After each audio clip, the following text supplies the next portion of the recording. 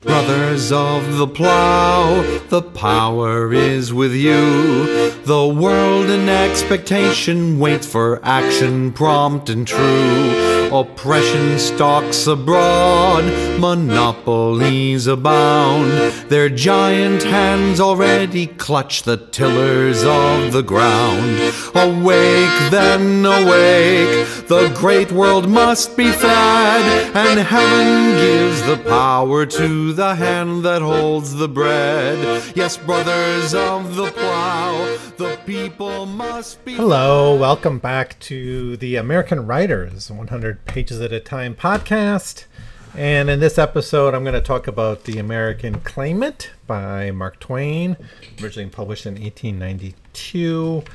I'll probably just talk about this whole book, actually. I think it's a little bit more of a novelty than some of Twain's other novels. It's kind of a sequel to the Gilded Age, which is I think it's why it's in this particular Library of American Anthology, which is supposed to be later novels. And obviously, The American Claimant is one of the later novels, along with the Tom Sawyer sequels and The Mysterious Stranger. But it's the connection to Colonel Sellers, who gets renamed here, because I think there was another weird lawsuit about the Sellers name, which is kind of wild how that went down. But there's a lot here about inventions. This is much more of a technological novel than The Gilded Age, and I think that's kind of interesting because Mark Twain was kind of a technophile, and of course he's famous for being one of the first writers to use a typewriter and one of the first to use kind of a recording technology. I think actually this novel, The American Claimant, was one of the first to use a kind of recording technology to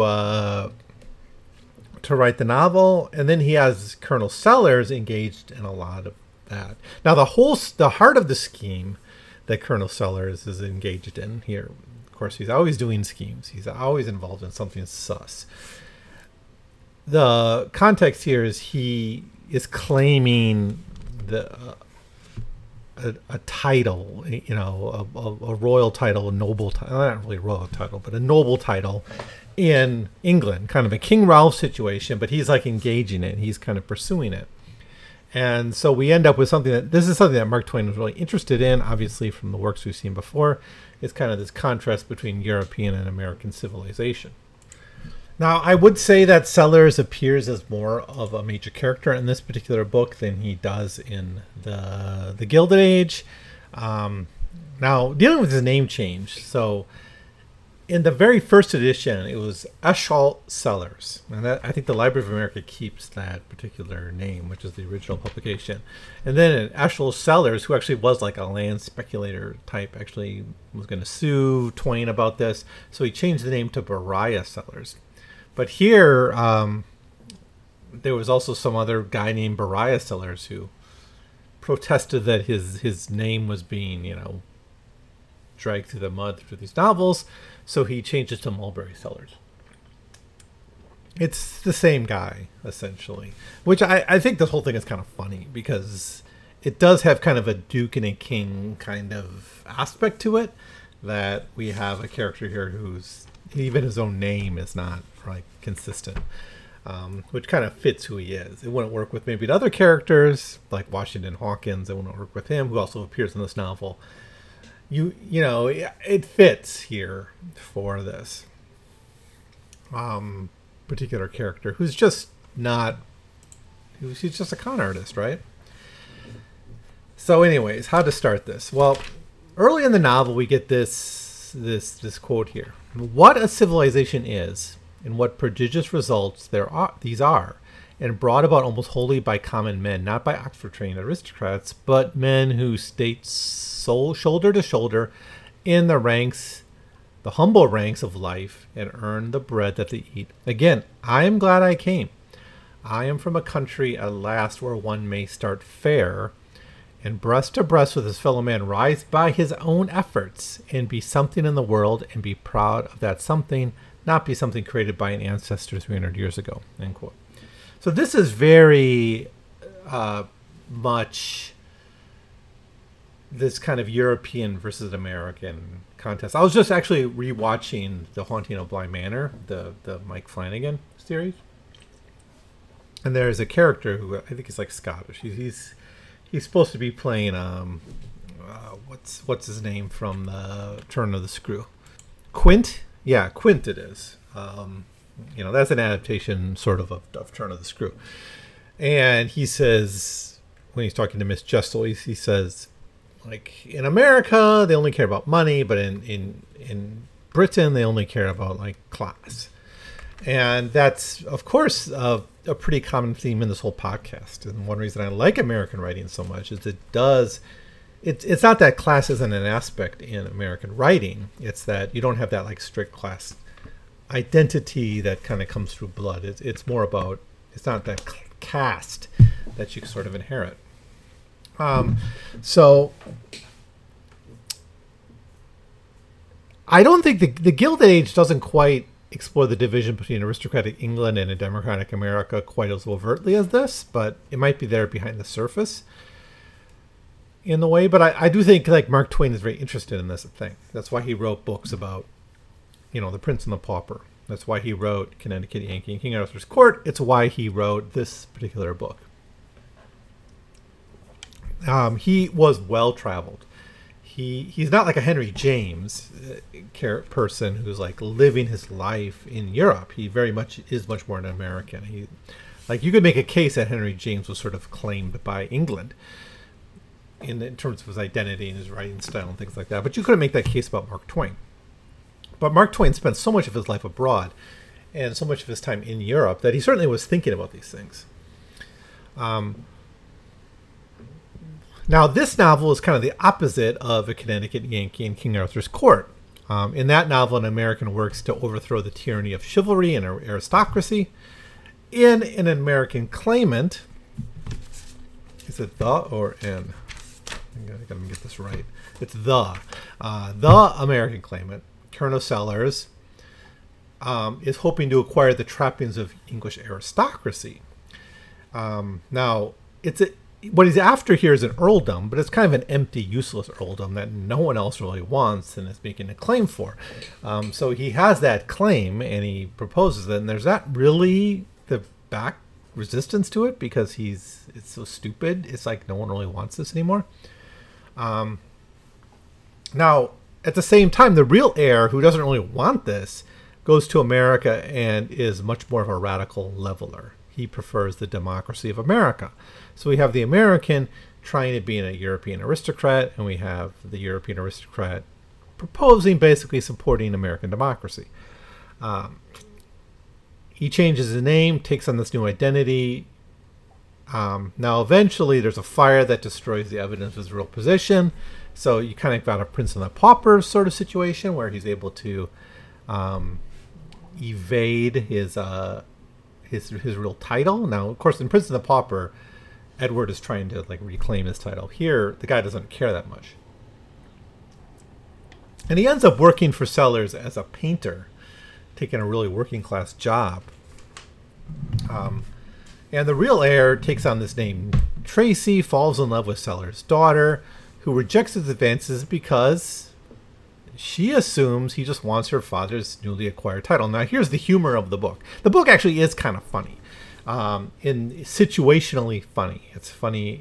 It's not like ha-ha funny page to page, but situationally it is rather humorous in the way that Mark Twain was really after. In the same way that Lovecraft is horror is always like body swapping horror to some degree, or a big part of his horror is, body swapping. Mark Twain's humor is kind of body swapping humor, and certainly that's the case here. Now, Tracy's actually more interesting than Sellers. We spent time with Sellers in the Gilded Age, but Tracy comes off, I think, as a little bit more of an interesting character, at least in my mind. Now, clearly, what's interesting, Twain here, is the difference between aristocracy and democracy and its impact on society. Now, to me, this is pretty obvious. This is, again, like I said, this is why I'm interested in American literature so much. It's why I think American literature really does, at the end of the day, triumph over all other literary traditions, despite its youth. It's the most democratic, ultimately. And as flawed as democracy as America is, I think its literature has those ideals, which I think we should strive for: equality, brotherhood, solidarity, liberty, whatever it is, the values of the French Revolution. Now, that doesn't mean Americans don't get enamored with the trappings of status, as we find Sellers and his daughter basically becoming enamored with that. Now, Tracy himself does take notice of the changes in language, actually. He says at one point, everybody calls himself a lady or gentleman and thinks he is. It don't care what anyone thinks him, as long as he don't say it out loud. Now, the interesting twist here, obviously, is that the American wants to become an aristocrat, and the aristocrat who is enamored with American democracy. We just kind of have this body swap problem. It's very much like a Prince and the Pauper, in a way, or a Connecticut Yankee. There's a lot of parallels. In some ways, reading all these Mark Twain novels together, we find them kind of hitting the same beats. It's even the case in Putnam Wilson, right, where you have the slave and the white guy becomes the slave and the black guy becomes the master because of a body swapping situation. Now, there's a darker message here, though, which is that American democracy is a bit of a facade, and that aristocratic pretensions are perhaps weaker at the end of the day. So, that actually maybe class is more muted in England than it is in America, right? Because in material conditions, that's probably the case, that America did have deep divides, and it's only gotten worse in time. Quote, this is a quote from the book, "There isn't any power on earth that can prevent England's 30 millions from electing themselves dukes and duchesses tomorrow and calling themselves so. And within 6 months, all the former dukes and duchesses would have retired from the business." End quote. There's a fragility then to the class status, right? England could get rid of the monarchy tomorrow if it wanted, right? And it wouldn't be that hard to do it. And probably the English people could probably make that transition without too much trouble, right? There's something very fragile about the class status that exists in England. That's not the case in America. In America, that class status is enforced by grotesque amounts of wealth, right?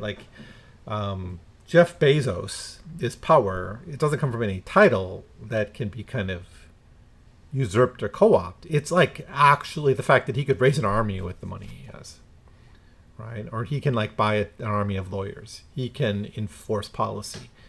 He can ruin people's lives if he wants. That is real power. He doesn't need a title. He doesn't need to be Duke Bezos to do that. And in effect, what we have here is the dukes and duchesses and kings and monarchs of England are like the Duke and the King from the Adventures of Huckleberry Finn, in that they really are just con artists who are sustaining their power through a Svengali of the people, kind of convincing people that they are more than what they are in reality. So the more interesting question, I suppose, in this novel then is, why does Colonel Sellers want the aristocratic title? Now, of course, Americans, despite overthrowing an aristocracy, have never quite given up their strange fascination with that, and Mark Twain himself is evidence of that. He's obviously very, very obsessed and interested in this. He writes a whole book around the time he writes this about Joan of Arc, who she had in a different timeline, Joan of Arc overthrew the monarchy, right? But no, she defends the monarchy. She establishes it. The Connecticut Yankee kind of embraces the monarchy. The Prince and the Pauper, things are restored back to the old way. Even Mark Twain's not fully independent of this fascination with aristocracy. Maybe because it's so different from the American sensibilities. I don't know. But I think it's closer to the fact that for the first 100 years or so, the first 7 years of American history, of U.S. history, America had its own aristocracy in the form of vile, disgusting Southern slaveholders. After that, you turn to foreign royalty to live out the fantasies of privilege. Or you go to England, you become a Henry James, right? You just give up. You just transition. You become a trans-American. Would it be trans-English? Yeah, that's going to be my interpretation of Henry James anymore. He's trans. He's a trans-Englishman. So I suppose I should port him. His pronouns are English, whatever they are. I don't know. You know what I'm saying.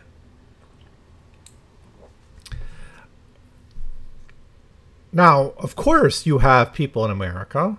I've met people like this who say, like, "Oh, I'm a Cherokee princess, or I'm a descendant from Cherokee princesses," right? Or the worst things, like you go online and you search for what your family coat of arms are, right?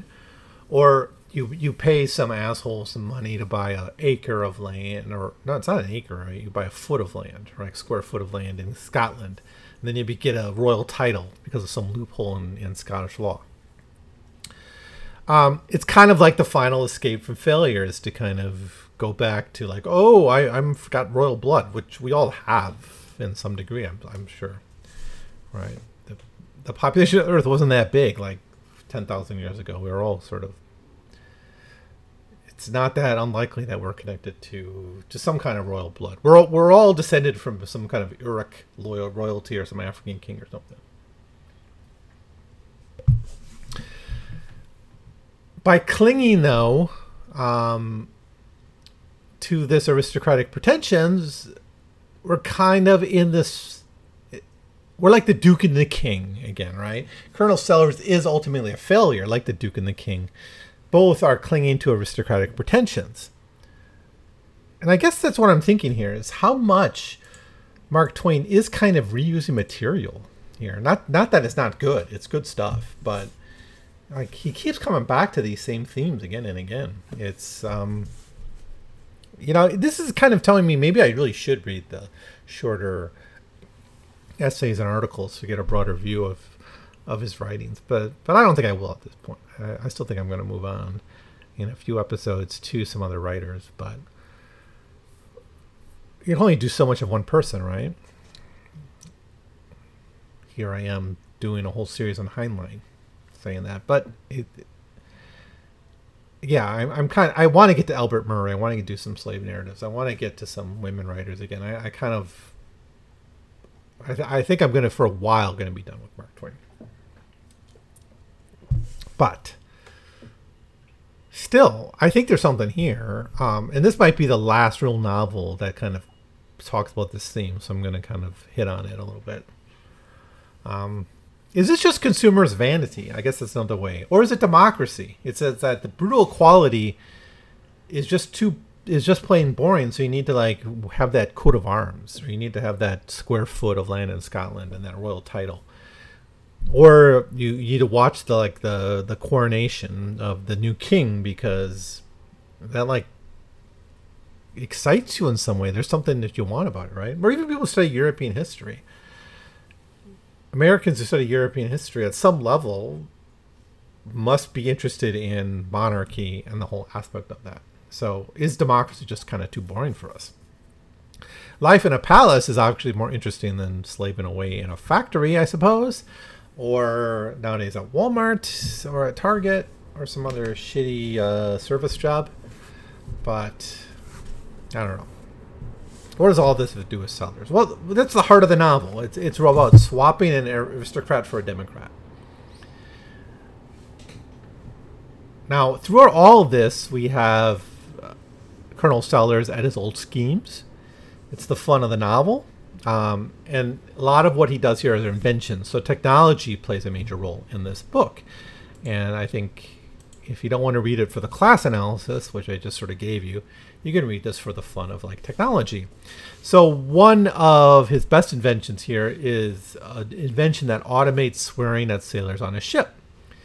The idea here is that sailors only listen to vulgar verbally violent captains, so more timid masters could buy this device to ensure that their workers are properly yelled at. As a teacher, I kind of get this because you see, like, some teachers are just good with the younger kids. I'm not very good with the younger kids. I really thrive with the older kids. But with the younger kids, there are some teachers who are just really good at, like, lecturing them and yelling at them and getting them to behave. So I need a device. I need this device that is tuned to, like, 8th graders or something, right? Or I just need to only get the older kids. That's a solution too. But sometimes if I get assigned the younger kids for a year, I need this technology. I need something that can, like, be vulgar and whatever, can get at the alpha. Are we at alphas now? Like, I don't know. We're how old are alphas now? I think alphas are already like 12, 13. So, like, incoming 7th graders are already like generation alphas. The Zoomers are gone, right? So they have a whole new thing we have to deal with. But anyways, there's a lot of fun technology here with Sellers' schemes. And now, obviously, the claim to earldom is simply another one of Sellers' schemes, a continuation of his failing of participation in democratic capitalism. And I guess that's another way to look at this book, is we have Sellers, like, 30 years later, up to the same old nonsense. He's not any better off, right? You know, after the Gilded Age, he didn't really come out, have his big score. 30 years later, he's still kind of engaged in the same bullshit. I think that's kind of fascinating, that his participation in democratic capitalism is just kind of a eternal return of mediocrity, which is kind of what Tocqueville would expect. Now, anyways, I'm almost done here. I think I'm going to cheat and not do 2 episodes on the American Claimant, because I don't think I have too much more to say about it.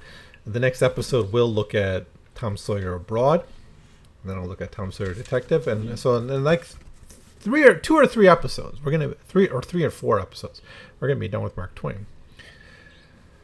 Now, as for the American Claimant, it's probably only read by the most devoted Twain followers, I suppose. I'm not on board with it like I am some other Twain novels. I think it's a little repetitive in terms of the themes, but,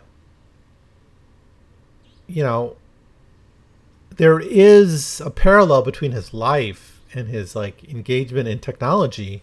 This is when he was going through his issues with the Page typesetter, right? His whole investment, he lost all his money on some, not a scam, but a technology that failed, right?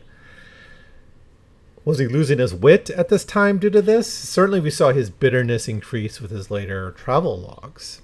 And Mysterious Stranger is a very bitter, harsh novel.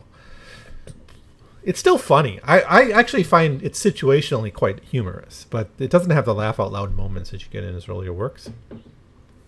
Now, Sellers' failed schemes here are, 30 years later being talked about in the context of Twain's own failed schemes, not schemes, I suppose, but investments with, like, the Page typesetter and things like that. But Twain, throughout his career, was very aware of the hucksterism of the Gilded Age. So why did he fall for it so much as a person personally, right? It's not like I would ever fall for, like, an NFT scam.